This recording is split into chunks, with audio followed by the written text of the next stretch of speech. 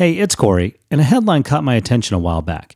It read, "Green slime oozing onto U.S. highway tracked to illegal waste site."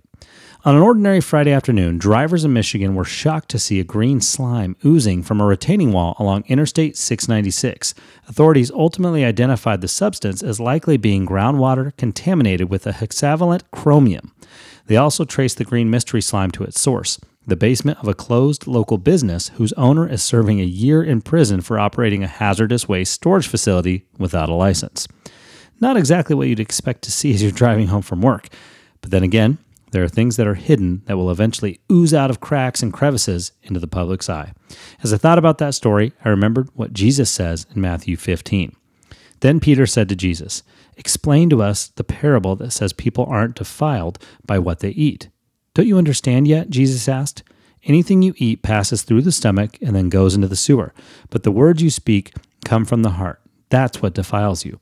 For from the heart come evil thoughts, murder, adultery, all sexual immorality, theft, lying, and slander. These are what defile you. Eating with unwashed hands will never defile you." Matthew 15 through 20.